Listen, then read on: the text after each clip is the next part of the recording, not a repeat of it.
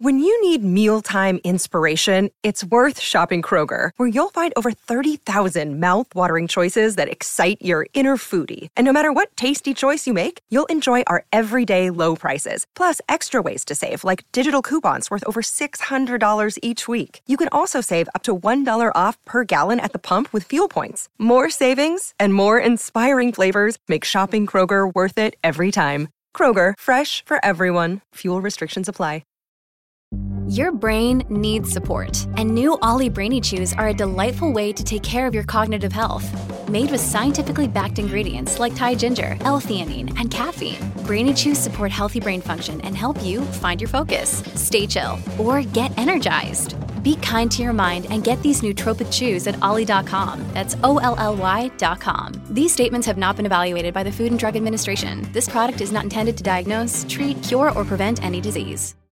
Hello, everybody. This is Marshall Poe. I'm the editor of the New Books Network. NBN listeners like to read books and buy them. So we thought we'd tell you that right now, our friends at Princeton University Press are having a remarkable site-wide sale. You can get 50% off books, including ebooks and audiobooks, with the code 50, F-I-F-T-Y, at checkout until May 31. You can save some real money on Princeton University Press books. I encourage you to go there and check it out. Welcome to the New Books Network. Hello, everyone, and thanks for joining us today. I'm Becky Strappel-Sovers, one of your hosts on the New Books Network. Today, we're joined by Jacob Abell, Assistant Professor of French at Baylor University, and we'll be discussing his new book, Spiritual and Material Boundaries in Old French Verse, Contemplating the Walls of the Earthly Paradise, which is out now from Medieval Institute Publications and De Gruyter. Thanks so much for joining us today, Jake. Thanks for having me. It's good to be here. Awesome. Excited to talk about the book. To start with, can you just briefly tell us about the book?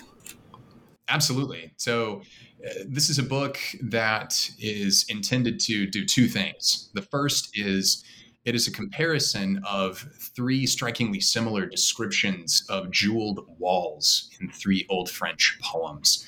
And those poems are the Voyage of St. Brendan Abbot, which is a very early Anglo-Norman poem coming out of the medieval French world. And then leaving a little bit later to the end of the 12th century, we have Marie de France's Purgatory of St. Patrick. And then we leap forward a bit to William of Loris's unfinished beginning of the Romance of the Rose.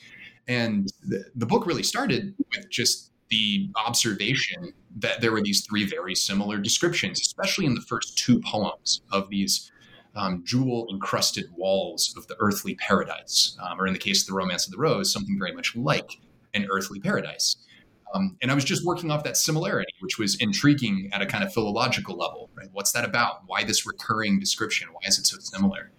And over time, getting into the research more and more deeply, I realized there was so much going on behind that similarity, and it opened up onto radical medieval conceptions of economics, of what it means to live in solidarity, of what it means to share risk. And the book is really about sort of unfolding that connection. How do we get in these poems from these shared descriptions of gems on a wall to these implicit discourses about what it means to live together, share goods in common? Oh, that is a lot to come from jeweled walls. Absolutely. Yeah. So continuing from that, I've noticed this is a really wide-ranging book, and you alluded a little bit to this in your answer. You treat everything from literary depictions of material objects and structures to biblical images of idealized community. You bring in concepts like cognitive self-reflexivity and social intimacy.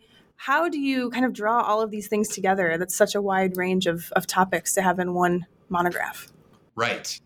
So when I think about the medieval texts and these poems that I get to work on in my work, I really let the questions that I have about these works drive the agenda rather than a particular kind of methodology. And what that means to me is just I'm sort of on a treasure hunt to try and pursue these questions I'm very passionate about that I bring to these texts and that I think these texts bring to me. And these questions don't reflect disciplinary boundaries, right? When you come to any text of any age, I think oftentimes what interests any of us most, academically or otherwise, is going to be something that requires us to think about a lot of different things at the same time. And so for me, the kind of hyper multidisciplinary approach of the book was not a kind of self-conscious methodological approach, right? It wasn't as if I sat down at the outset and said, oh, this is going to be a project that will, have me reading 9th century Frankish sermons, on certain passages of scripture, or I'm going to learn a lot about, gem theory in the Middle Ages. I learned all that as I went because the questions just kept taking me there. And in that way, it was a really exciting and rewarding kind of project because, I kept having to open up more doors than I thought I would on the front end. But again, in a way that was always animated by the sort of thematic questions I was asking. It's an exciting way to approach a big project like that. Yeah. Yeah, I think so. Yeah. Well, let's go back before we get too far into the book. I guess let's go back to those texts that you mentioned. So the book focuses on 2 medieval French poems that portray the quote unquote earthly paradise as the destination of quest narratives, and then that's the Voyage of Saint Brendan the Abbot and the Purgatory of Saint Patrick, as well as the Romance of the Rose. So you told us a little bit about those texts. Can you tell us a little bit more about them, about these 3 poems that you analyzed throughout the work? Absolutely. So the earliest of these, the Voyage of St. Brendan the Abbot, right, is one of the very earliest sort of narrative texts that we have in Anglo-Norman and by extension in medieval French more broadly. So it's old, and it is itself a translation of an older Latin story about St. Brendan the Abbot. And it's worth emphasizing 2 things. One is that, of course, the genre of translation was extremely common in medieval literature, right, as many folks are aware. And as many folks know, that almost never meant just translating text word for word, right, in this case from Latin to French. There is extrapolation and change, and that's what makes this so exciting. So while I don't deal with the Latin source in my book, one of the things that is exciting that I draw to readers' attention is that the earthly paradise episode of the Brendan story is an innovation on the part of the Anglo-Norman writer. And that was one of the initial things that sort of set my interest in this portion of the book at the very end. The thing I would say about it that folks who don't know the story should know is it's a really exciting quest story, right? It's the story of this, founding saint of the Irish tradition, right? Saint Brendan, who in this sort of mythic hagiography is setting out on the seas with a group of monks, and their goal is to find the earthly paradise. And, the text doesn't give you a whole lot of information about what that is. You would have had to have brought that with you. But part of why I think that's important is because Brendan himself gets very surprised by what he finds there. It really betrays a lot of his own expectations as a character within the story. And the motives that he has for getting there are very different by the time he gets there than at the outset. And that's really true, too, of the second poem, the one by Marie de France, The Purgatory of St. Patrick, which, unlike a monk, we have a knight who's a protagonist here, who gets set up by a bunch of monks to go down into this pit in Ireland and cross purgatory as, indeed, a purgative action. He's going to go atone for some sins that are unnamed but are said to be very grievous. So he's not in pursuit of the earthly paradise, unlike his predecessor, Brendan, but he gets there anyway. So in the earlier poem, the earthly paradise is this explicit goal of a maritime voyage. We're going to go out, we're going to risk the high seas and find this place called the earthly paradise. In this later poem, coming toward the end of the 12th century, the earthly paradise is a big old narrative surprise, right? This knight finds it at the end of this, beleaguered journey through purgatory.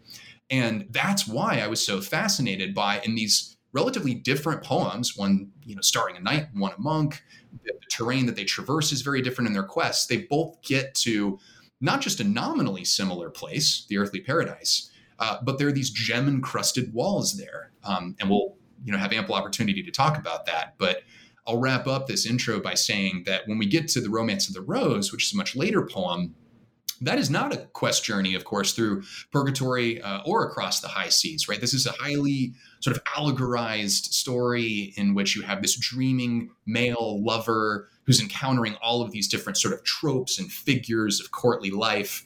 And scholars have spilled a whole lot of ink and blood trying to, of course, untether all of the sort of mysteries of the complex arrangement of all these figures.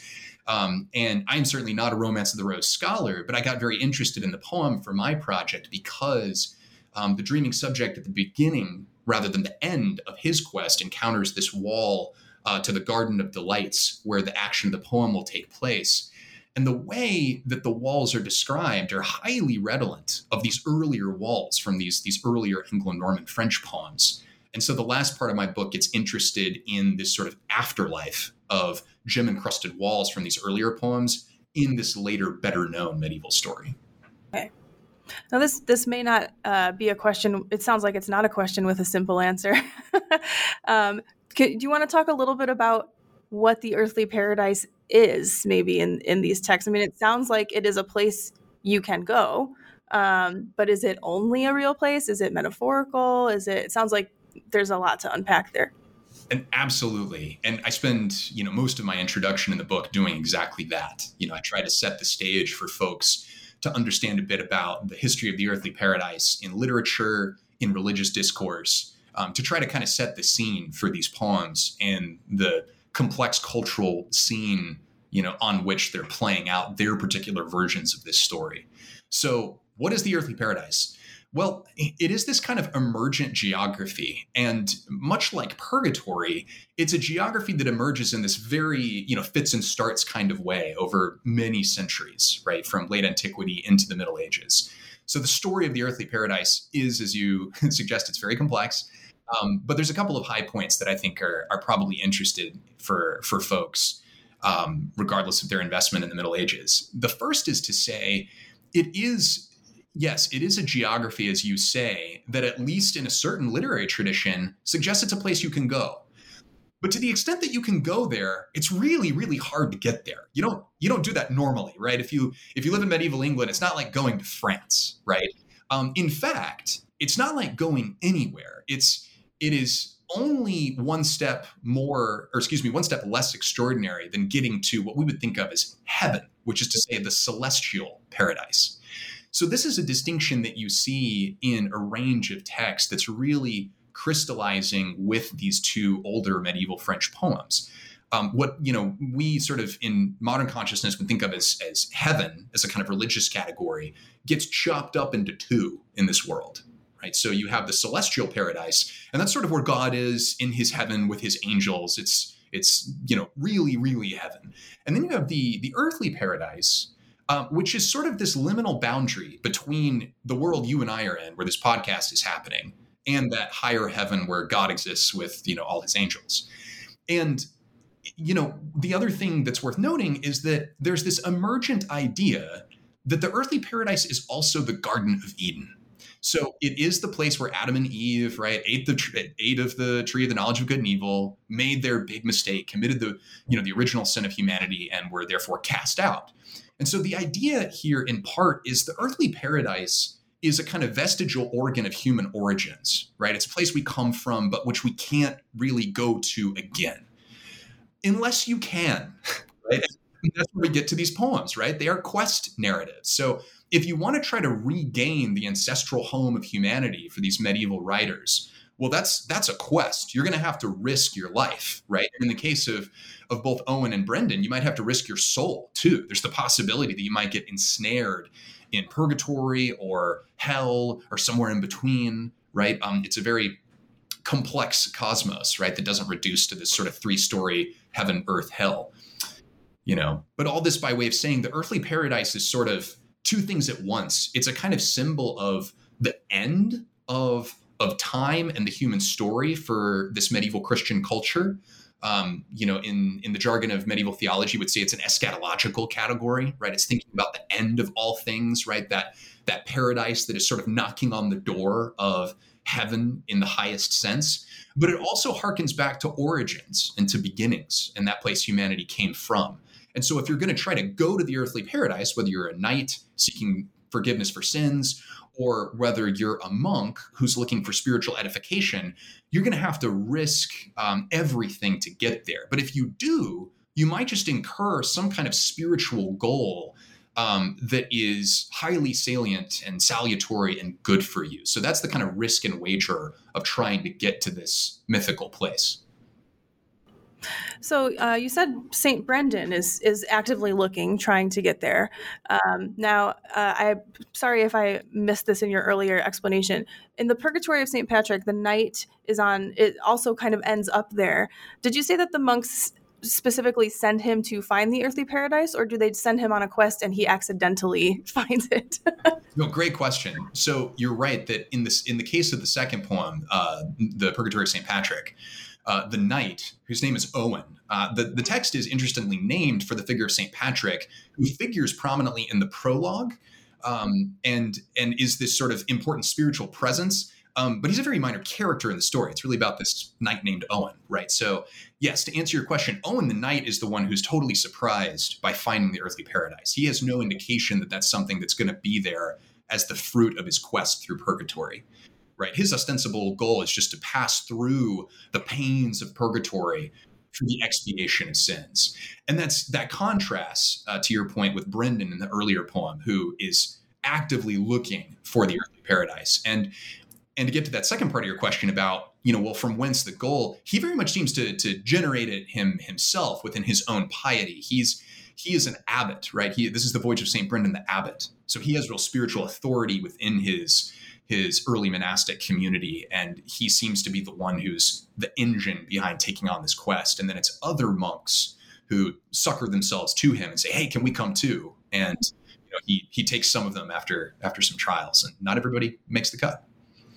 Do we get any, I suppose, does the text of the Purgatory of St. Patrick's, do we find out how the knight found the earthly paradise, if he wasn't looking for it and kind of was surprised by it?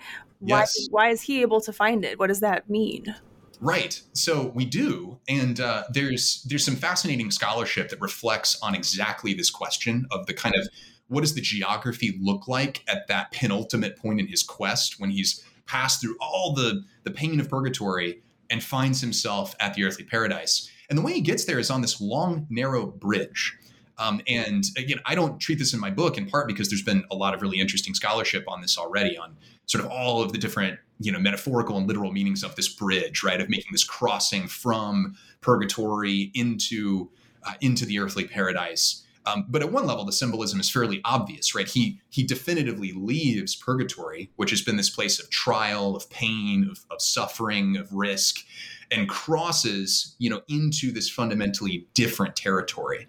But it also suggests a kind of continuity, right? He gets done with purgatory, and you cross this bridge. It seems to be sort of what you do when you get there, at least if you're a visitor like he is. And this is probably a good opportunity to have a sidebar and say, there's probably more than a few listeners that keep thinking, wait, doesn't Dante have an earthly paradise in the end of the purgatory, right? This is all sounding like obliquely similar, but maybe a little different. And, just to give a shout out to Dante, the answer there is yes. Of course, if anybody knows about the earthly paradise who doesn't study it, you probably know it from the Divine Comedy. Because at the end of the purgatory, of course, Dante famously gets to the top of purgatory, which Dante configures as a mountain rather than as a subterranean pit in Marie de France's earlier poem. But in both cases, the earthly paradise is at the end. Now, the question of Dante's sort of philological debt to Marie de France, that's a fascinating and vexed question, but it's really exciting to think about. And I bring this up just to say, Dante does popularize this image a bit later, right, when he's writing in the early 14th century. But I bring up the comparison just to say in both cases, it seems to be that when you get to the end of purgatory as a visitor, particularly, then the reward for the sort of spiritual purgation you've undergone is to come into this country that is marked by the absence of all that pain and all those trials that you went through. What happens to the knight after that? Yeah, so he hasn't died, right?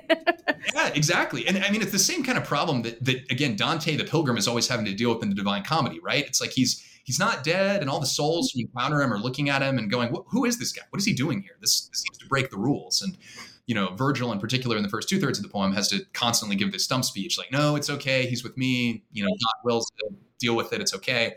And what happens here with the knight is actually the same thing in the most general sense that happens with Brendan. They both get this brief experience of the earthly paradise. It's slightly more elaborate in Marie de France's poem, but in both cases, it's a wonderful experience, right? It brings all of this pleasure and joy. And I talk a lot about both the pleasure and joy of the earthly paradise in the book. And of course, what happens with both of them is they want to stay, right? And there's this sense in which, oh, why would I leave? I found myself in this place of, ultimate beauty and goodness, and indeed different forms of kinship that are either implicit or explicit, which is sort of tapping again on one of the big themes of my book. But in both cases, to your point, they've got to go back to the mundane world, right? There is this sense that while you technically can get here while you're alive, you really shouldn't be here, right? You shouldn't stay here. It can perform a valuable function in your life and in your story, but you got to go back. And of course, the idea is you'll get back here by other means, right? You'll come back the right way later when you're dead. And that's what ends up having to happen to both of them. That's fascinating. Yeah. You get to see it and then go back to your normal life. Exactly. Well, and actually, Becky, if I could, there's one other really salient point to your question about the end of the night story in the Marie de France poem. And it's dark, and it's something that I talk about at some length in my book. So the knight comes back, and we're told, how does he respond to this new experience of social intimacy and community and having worked through his personal sins? Well, he goes to Jerusalem, and it seems pretty unambiguous in the text that he goes on crusade. And of course, especially those of us who are modern readers, there's something more than a little troubling about that, right? That his response to this journey of edification is to go commit violence against Black and brown bodies in Palestine. And so I talk about this, right, in the book. And there are certain scholars who've made the case that the language in the poem opens up the possibility that he goes on a pilgrimage that's nonviolent. It is ambiguous, but I think we have to reckon with the sort of trace of violence there in the afterlife of his visit to the earthly paradise. And it's actually that sort of ambiguity that set me on stumbling on the big theme of the last part of the book, which starts to talk about this question of the different afterlives of the earthly paradise, much of which was quite violent in the early modern era and in the era of colonization, in contrast to the Brendan story, which is very much about Brendan learning sort of the art of dispossession, of taking on risk and solidarity with others, rather than, committing acts of violence or trying to seize or claim hold of bodies or power or land. So other things we can discuss, but I just did want to make that distinction to the way that the night story leads into some darker territory. The sort of afterlives that you mentioned and getting towards the end of the book, is that where you then bring in the Romance of the Rose, and how do you kind of go from those two earlier poems to the Romance of the Rose? Right. So in the case of the Romance of the Rose, what's fascinating is, again, the ekphrastic description of all these images, right, on the walls of the Garden of Delights in the dream of the lover. There are several textual cues in the details that, if you've been immersed in these descriptions of earlier gem-encrusted walls, you go, hey, wait a minute, this sounds really similar. Like, this is sort of calling out distantly to these earlier poems. Now, I'm certainly not trying to make some philological case here that, now we know with certainty that, William of Loris was engaging these earlier texts. Of course we don't know, but I'm sort of the opinion that we don't need to know these things to meaningfully speculate, right? The sort of proof is in the pudding. What can we learn from the comparison regardless? And so that's what led me to the third main chapter of the book. And, in the earlier chapters, I really talk a lot about the earthly paradise as this apocalyptic community.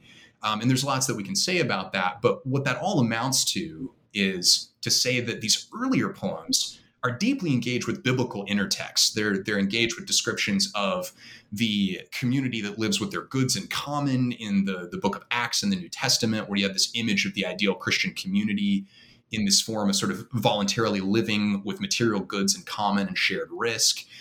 There are images from the book of Revelation from the New Testament, right, that are sort of similarly imagining a beloved community of solidarity in opposition to the wealth of richness and colonization, which is explicitly connected up with the image of Babylon in the book of Revelation. So there's this, kind of topos of solidarity, this sense of we're all in this together in the ideal community that attaches itself to the earthly paradise in these earlier poems. Now, in the William of Loris poem, I argue that all that basically goes out the window, and you have something like the opposite. You have what I call in the book, the anti-apocalyptic image of paradise there, where rather than the sort of protagonist being drawn ecstatically out of his self into these communities of solidarity, you get a protagonist who just seems to fall deeper and deeper into the abyss of himself, right? And, that's why I talk a lot in that chapter about the oft discussed passage of the mirror of Narcissus, where he gazes into this mirror and tumbles into it, and the rest of the poem sort of happens from within the mirror and this landscape it opens up. And that's a really well-trod passage in scholarship, where angels fear to tread. But I get into it just long enough to say, regardless of how we interpret these moments in the Romance of the Rose, it's really interesting that these tropes of jewels that are calling out to the same biblical traditions from these earlier poems, they really amount to a kind of opposite narrative trajectory than the earlier poems. Right? It's you're not being called out into this community of sharing and shared risk. You're sort of falling more and more deeper into your own desires, and sometimes at violent risk to others. And again, that's where I cite others who have talked a lot about the different forms of violence that are both implicit and explicit in the Romance of the Rose. Right? There's this kind of will to power to dominate the rose, which is this ambiguous female subject. Is it his lover? Is it a symbol of feminine love? We don't know. But all that to say, that same kind of trace of violence that you see in the knight's efforts to go on crusade, my argument is you see a kind of a different version of that in William of Loris's poem, where the subject in other contexts and towards other ends is nevertheless sort of oriented toward questions of power and trying to gain and secure things for himself, in opposition to the Brendan story, which of the three seems to be alone in sort of the way that it escapes that association of earthly paradise and conquest. I have two different directions I want to go in here, so we'll just pick one and start. Sure. We talked a few times about the gem encrusted walls, and talked about learning about did you say gem theory in the Middle Ages? And right, yes. You want to just talk a little bit about what's going on with these gems and these walls? Absolutely. Yeah. And, to be clear, this is an area of sort of medieval studies and medieval culture that I knew nothing about before I undertook the research of this project. And it just became increasingly necessary and compelling to be able to explore the different kinds of cultural significance that gems and jewels had. And I should say, I don't get too deep into these weeds in the book, but for the people who really work on gem theory, there's even these distinctions between gems and jewels, right, and some of these other signifiers, but I'll use them interchangeably here. I can summarize a couple things. The first is they have theological value for the Christian cultures in which these stories are being written. So if you wind the clock back, as I do in the book, and you look at really early Frankish sermons about the gems on the walls of the New Jerusalem in Revelation, what you find is this really interesting effort to associate the particular gems with different virtues that are connected up with Christ's apostles, right? So, the ruby represents this, and this is a quality of the Spirit that we should have in Christ. And, the sapphire represents this, and the emerald represents this. So, not unsurprisingly, there's allegorical value here that's connected up with Christ as God and Christ as an agent that's designed to sanctify the soul of the Christian believer. Right. So I get into the weeds with some of these sermons and, how these gems are interpreted as signs of these spiritual qualities. But then there's a separate tradition that is both kind of economic and medical and commercial. So you get lapidaries, which is a genre of writing that, as the word suggests, from lapidus, is all about, gems, rocks, stones, jewels, precious metals. And in these kinds of documents, you have medieval writers, both in Latin, Old French, and other languages, who are trying to expound the different qualities and properties of these things in a sort of scientific or pseudoscientific way.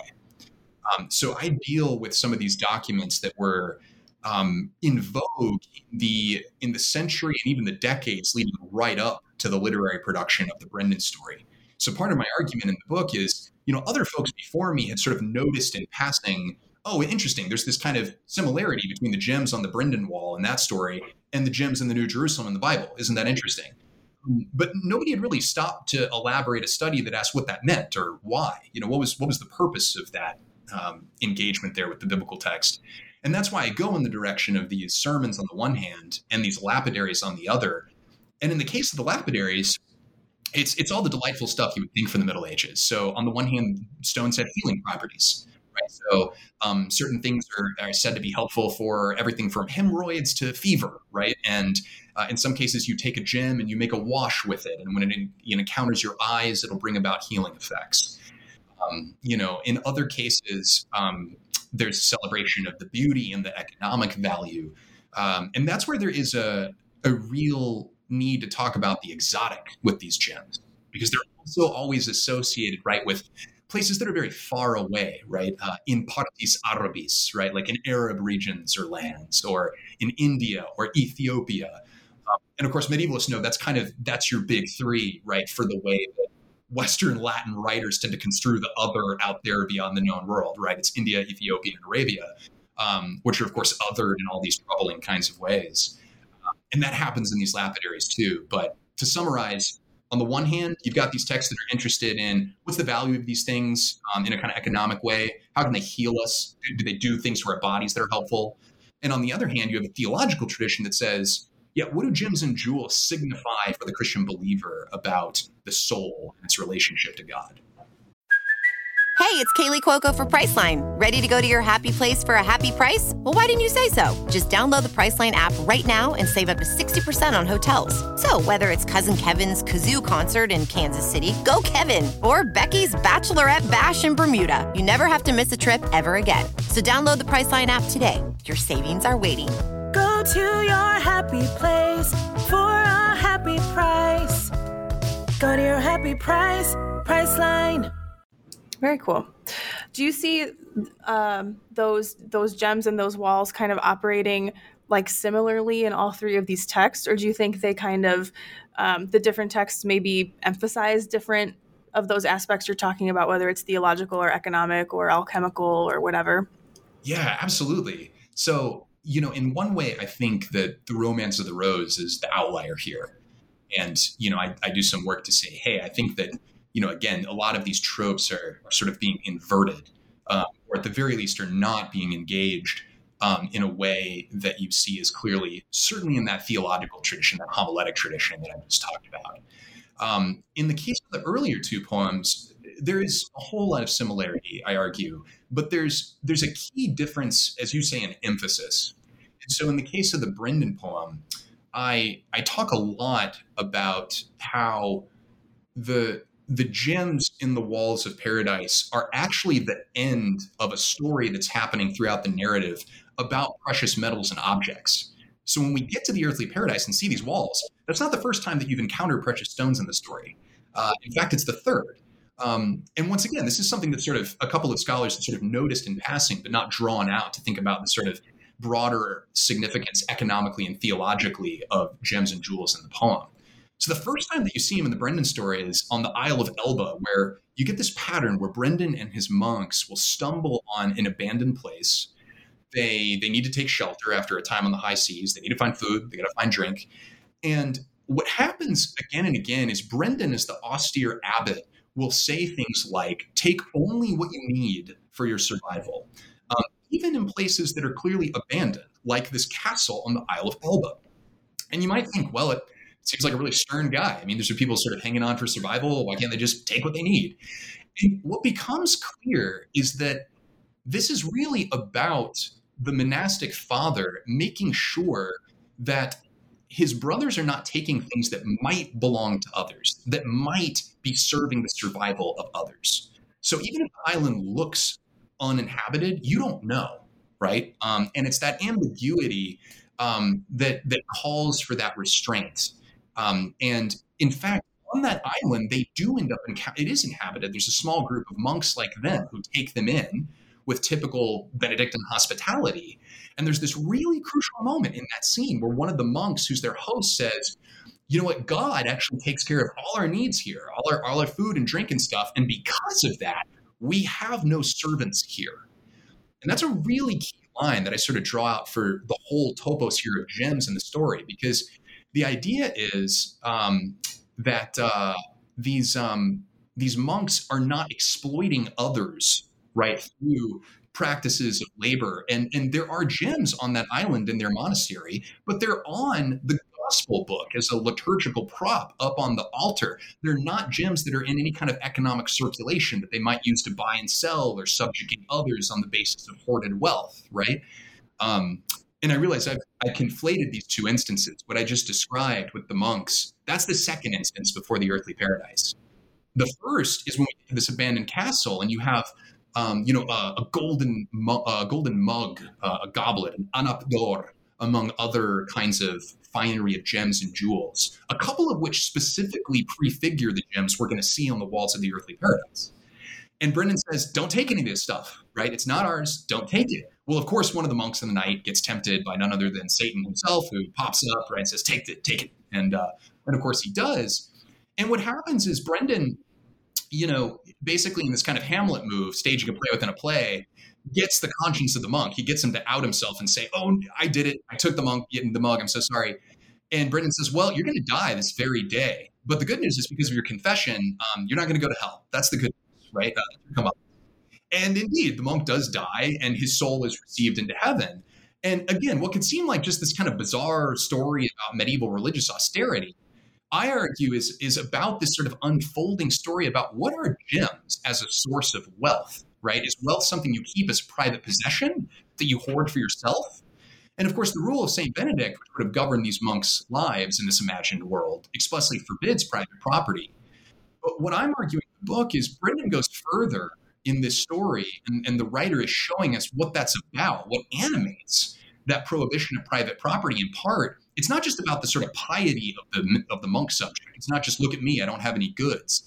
It's, if I have goods, especially goods like precious stones that people fight over, that have these economic values as currency, I don't know whom I'm exploiting by keeping these as private property, right? And that's why when we get to the walls of the earthly paradise, it's just like the New Jerusalem in the Bible. It's a place where gems are everywhere, but they're on the walls and in the streets, which is not a place you put gems and jewels if you want to use them to spend them on stuff, right? It's to take them out of economic circulation. So that's the dominant thing that's happening there. And I'll say much more quickly in 30 seconds that the difference in the Patrick story, it's all about the Holy Spirit as the third person of the Trinity in medieval theology. When we get to the earthly paradise, the beauty of the gems is connected up with the beauty of all of these other things in the earthly paradise. And Marie de France is laying these lexical clues in the way she repeats words and tropes. So it's the beauty of these gems, which leads to the beauty of the finery of these ethereal monks that seem to live inside as souls and take care of the place. And it's the beauty of all of these things. And then it's the beauty of the light of the celestial paradise. And in the moment that Patrick looks up at it, there's this cataclysmic moment where the Holy Spirit breaks forth from the highest heaven and comes down like flaming gold, it says, into the minds, into the heads of all of these sort of Cistercian monastic shades in this place, and Patrick himself. And what happens there is we're calling out to a different biblical text here. This is less about Revelation. This is much more about the Pentecost story in Acts, right? Where, the disciples of Jesus, after his death are sort of visited by these tongues of fire, and this is the advent of the Holy Spirit. Well, no surprise here, that story also ends up being a lot about creating new forms of intimacy and community. And in fact, that story it ends in the passage into the story of that first apostolic community that lives holding all their goods in common, right? So my argument ends up being, well, there's two different biblical intertexts in play in the Brendan story and in the Patrick story, but they both end up getting us back to this theology of the earthly paradise as a place of sharing and shared solidarity. Mm-hmm. Yeah, that story about Brendan really does kind of emphasize or underline maybe the way you described earlier. It's sort of working against those more the threads of like colonization that come in with the later examples you're looking at. Yeah, I mean, you can't take these things because you don't even know who might need them is so different than what ends up happening with colonial powers. Yeah, that's absolutely. And it really, throws into relief the contrast with, Columbus and other architects of the colonial era, right? These are figures who are explicitly invoking the earthly paradise, right, as a category that they're receiving from the Middle Ages. But to your point, my argument in the book is they're doing something entirely opposite with that trope than what these medieval writers are doing, especially the Brendan story. Yeah. Oh, that's fascinating. The other road I wanted to go down, the gem thing was one thing. The other one is more theoretical. You talked a little bit about, the kind of methodology you followed was just questions, right? Following questions.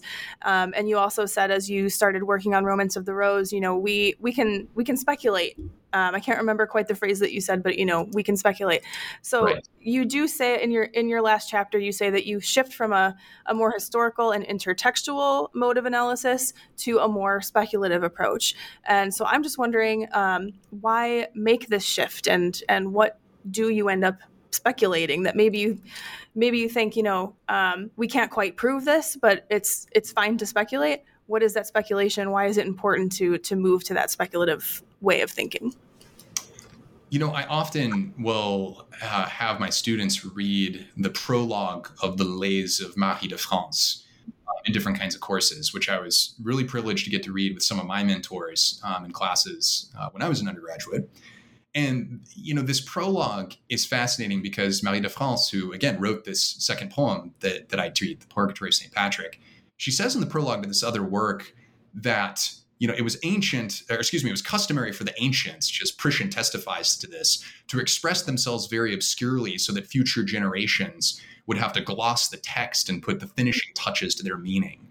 And what I try and draw out with students, again, as mentors of mine drew out with me in the classroom 15 years ago, is this idea that this medieval writer could not be saying something more postmodern if she tried, right? She's explicitly giving meaning to the future, right? And is saying, hey, there's something about how we make meaning with text that is a kind of literary seance, right? We're kind of summoning the dead, and we talk to. They don't just talk to us; we get to talk to them, and we talk back, right? That sometimes the deepest meaning or value of a text is something that the future will discover. And so to me, when I sort of think in a more speculative mode about the value of some of these poems for contemporary questions in ethics, politics, culture, I just think that in that moment, I hope I'm doing something that Marie de France would totally validate and say, yes, you're doing it. That's how I wanted these poems to be received.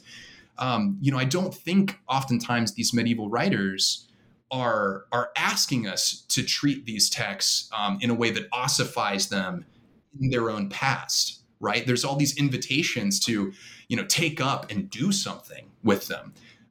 Because of course that's what these texts are doing. Marie de France is engaged with ancient sources, both, Christian and non-Christian, and is dramatically reinventing them in ways that would be incredibly innovative for her time.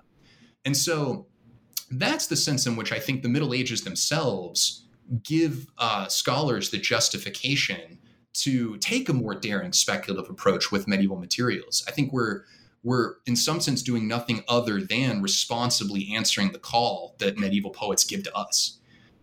So that's one thing I would say.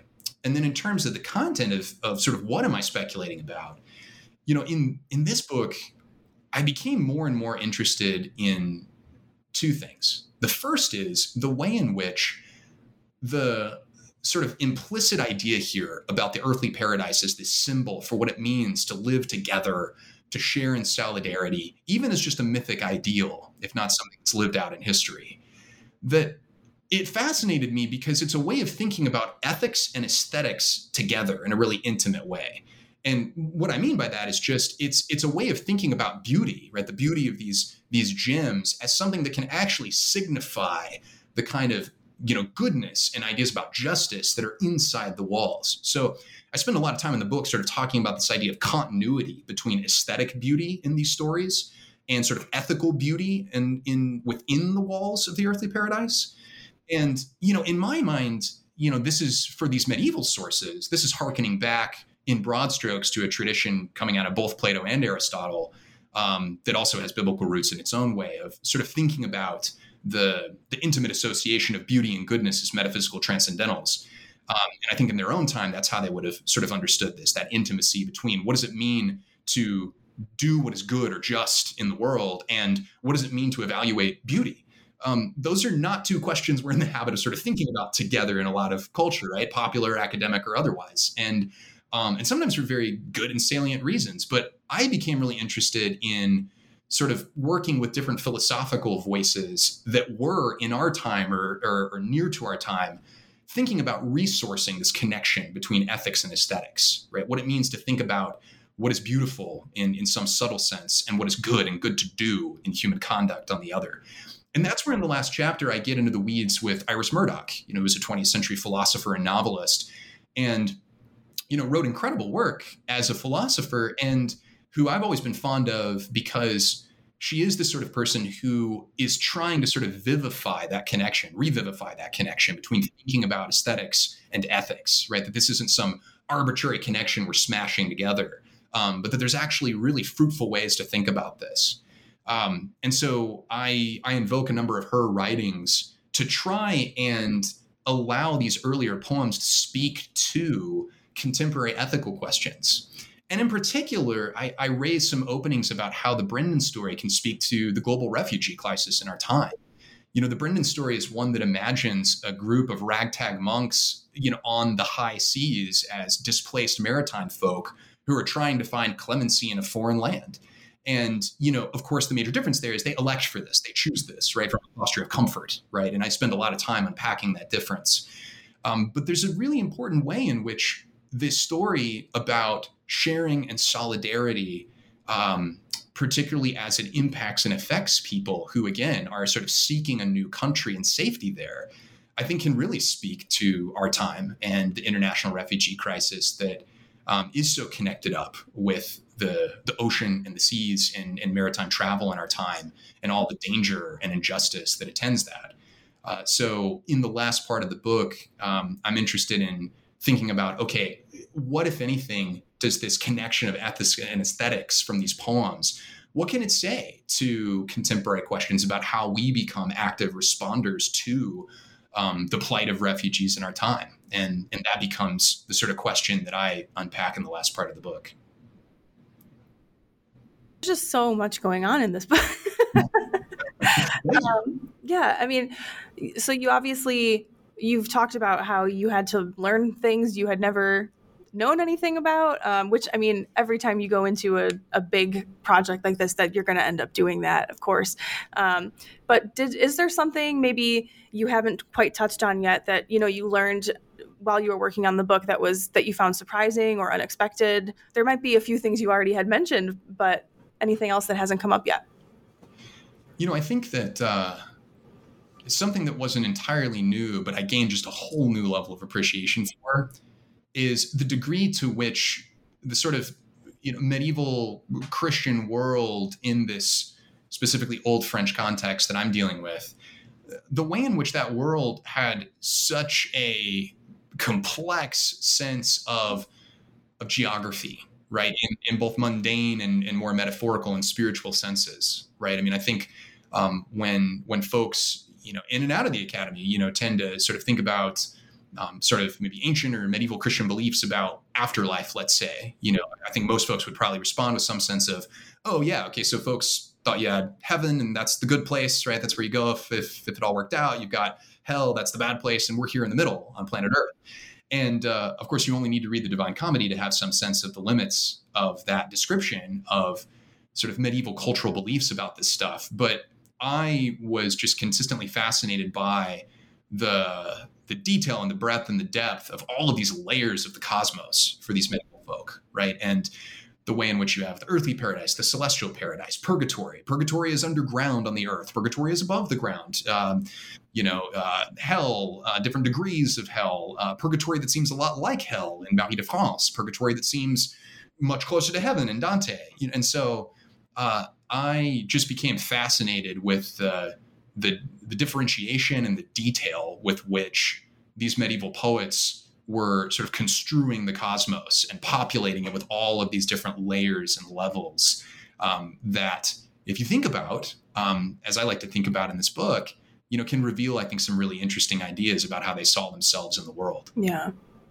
That thinking about just geography generally in the Middle Ages it's so fascinating, because we, of course, have such a good idea. The normal person on the street has such a good idea of what our world is like and what other parts of the world are like and where we are on it, and how tectonic plates work and gravity works and all of that kind of thing. And I mean, people in the Middle Ages, generally, I think, knew more about that kind of scientific stuff than a lot of people think they did. They didn't think the world was flat, etc. But I mean, there was so much that was unknown, and the way that imagination and science at the time tried to kind of fill that in. It's like a way of thinking about the world, and as you said, like our place in it, both just the physical world around us, but then also like the metaphysical world, that like I can't quite wrap my brain, and I think probably a lot of any person living today would have trouble kind of wrapping their brain around how to make any of that make sense. Absolutely. Well, and to your point, I think that you're helping me to realize that part of what fascinates me about studying this kind of material is, for me, if I'm kind of on a mission here, it is to help folks appreciate that these different sort of layers of the cosmos in these different poems, these are not usually just primarily or at all an example of sort of bad science, right? Which is how we tend to think about this. Oh, these poor people, who somehow thought that there was this place called purgatory. We know that's not true now. And of course, there's all kinds of just brazenly false science in these stories from an empirical perspective. And that can become quite humorous at times. But I think the point I'm trying to draw out and that I hear in your observation too is there's always more going on here, right? That the earthly paradise is not just, as to say in the book, a defunct medieval geography that we now know doesn't exist. Of course it doesn't exist, right? Not in the way that these folks thought it did. But as a really complex cultural signifier that tells us something about what we can hope for political community, that tells us something about how we can hope to imagine material economics, it's incredibly potent. And so, I think I'm trying to situate this project in a tradition of folks who are saying, hey, when you're looking at pre-modern geographies of any kind, yes, it's exciting to make the kind of empirical scientific comparison between these maps and our maps. But always ask yourself, what are the different layers of cultural and symbolic value that even defunct places had? And you just might surprise yourself with how those things can inform your sense of the map of the world, right? Even if it's not in this literal empirical way. What's going on there? So was there anything that you were not able to include in the book? I always like to give people a chance to talk about these are big projects that take up years of people's time, and there are so many interesting things, and you just can't always fit everything in. So was there anything you learned or worked on that you were not able to include in the book but wish that you had, or that you would like to I'll give you a space here to talk about? No, I'm pleased to say that I was able to include absolutely everything that I wanted to in this book. Great job. Yes, no, absolutely. I would pull almost at random two things out of the bin here. The first is I touch a little bit in the book at different junctures on the visual tradition of illuminations and illustrations in the manuscript tradition. But unfortunately, just because of space and not able to get into that nearly to the degree that I would have wanted to and intend to in future projects. Which is, of course, how scholarship works, right? We find the limits of what we can say in one project and we find what we're going to say next. But yes, and I do, again, to some degree engage this, especially with the Brendan story, because there was a low-hanging opportunity there to talk about the different illustrations of the walls of the New Jerusalem in Bibles in the medieval world around the production of St. Brendan. And so I think I position that as sort of another tradition of gems in the visual tradition in that chapter. But there's so much more to be said and that I'd love to learn and say about the manuscript tradition here. And then the second thing that I'm very eager to explore more in future projects is to really explore in more detail what I gesture towards as an opening and conclusion here, which is, again, the specific textual details of this afterlife in the colonial era. And again, I have colleagues who are early modernists who work on this and have done incredible work on this and the sort of role of paradise in the thinking of conquistadores and, other architects of the colonial era. But as it is, I'm able to sort of frame that generically, in my conclusion here and make these contrasts that we've been talking about. But I wasn't, able, for the sake of time and space, to elaborate that comparison with the same degree of textual detail to those later sources in the colonial era. So I'm excited to get into that for the next project. Yeah, that is really tantalizing, but that is a whole other book for sure. Yes. To do that justice. Yeah. Right. So what kind of courses do you think would benefit from including this text or pieces of the monograph in their reading lists? I often will say that when I'm writing a book, I'm obviously writing for colleagues in my disciplines within medieval studies. But my secondary primary audience is definitely my students and students everywhere. So, this is a book that I was really fortunate to work on in the company of some really bright minds that, were sort of sharpening the iron of my own thinking around medieval sources. And I say this just to say that I really have structured the book in a way that I hope will make it appealing to a really diverse range of classroom environments. So on the one hand, if folks are teaching in French language departments and they're teaching a literature survey course, my hope would be that, this could be a book at the graduate or undergraduate level that you could assign a chapter of that would correspond to one of these texts. So maybe you've never taught the Purgatory of St. Patrick, but hopefully my chapter can orient you to a way to do that will also be exciting for students who, have these questions of post-coloniality on their mind and, the kinds of themes that I'm trying to raise. So that's one option. Of course, I think also, any kind of medieval history and intellectual history course, I think would benefit certainly colleagues in religious studies who are thinking about sort of the history of paradise, of afterlife within Christianity or within monotheistic religions more broadly. I hope would be able to benefit from all or part of this. And then, for my colleagues in English as well, I'm often struck at conferences, by the way in which it's often my colleagues in English who show as much or more interest in these old French sources because of its impact, right, on the English tradition, English history. And I love that. And so, this book is definitely written with those colleagues in their classes in mind as well. And then the last thing I would say is I would hope that this is a book that might also find its way, onto a syllabus for, say, an upper level undergraduate class or a graduate class on either literary theory or cultural studies that might be just an option for folks to see how one way, among others, that you can apply, 20th century continental philosophical figures to, medieval sources from the distant past, even as you're getting to see that same kind of thing with more contemporary literature. So I hope it would be, useful in all of those contexts. I think this kind of, scholarly work often feels like, oh, it's just for other scholars. It's very theoretical. How would you use it for students? So I like to ask people how they would envision their work being used. I think it can be helpful for them. Like you said, it sounded like you have specific colleagues in mind that, like, I hope they could use it for this course. And I think it's interesting to hear how people envision their work being used by students as well as their scholarly colleagues. Yeah. Absolutely. Yeah. Well, to wrap up here, this has been really enjoyable. Thank you so much. This book is from Medieval Institute Publications, which employs innovative and interdisciplinary approaches to what it has meant to be human throughout the ages. What does this book teach us about what it meant to be human in the French-speaking Middle Ages, as well as now? With respect to the French-speaking Middle Ages, I think this book teaches us that folks in the centuries that I'm treating were just as attentive as we are now to questions of the sort of bodily precarity of human existence and the way in which wealth and material culture is wrapped up in that. These are poems that are, in my argument, ultimately trying to get us to see in a new way how our bodily fragility invites us to make powerful choices about if we're going to share solidarity with other people or not. And, I think that those concerns are obviously as topical and profoundly important in our time as they were in the 11 or 1200s.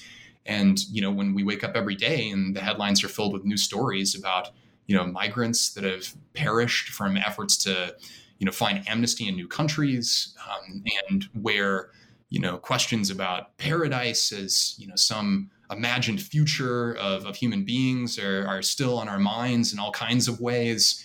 I think that these medieval poems haven't lost a shred of their relevance and, have an even kind of superficial level of connection to our time in the way that they're inviting us to confront our bodily fragility and the kinds of hard ethical questions that raises about how we're going to respond to people who are in the most fragile situations in and around us. Well, that's a perfect place to end. Thank you so much. Just a reminder, the book is Spiritual and Material Boundaries in Old French Verse, Contemplating the Walls of the Earthly Paradise by Jacob Abell, and that's out from Medieval Institute Publications and De Gruyter. Thank you so much. It was a great time discussing the book, and hope everybody else takes a look and enjoys it. Thank you so much, Becky. Thanks.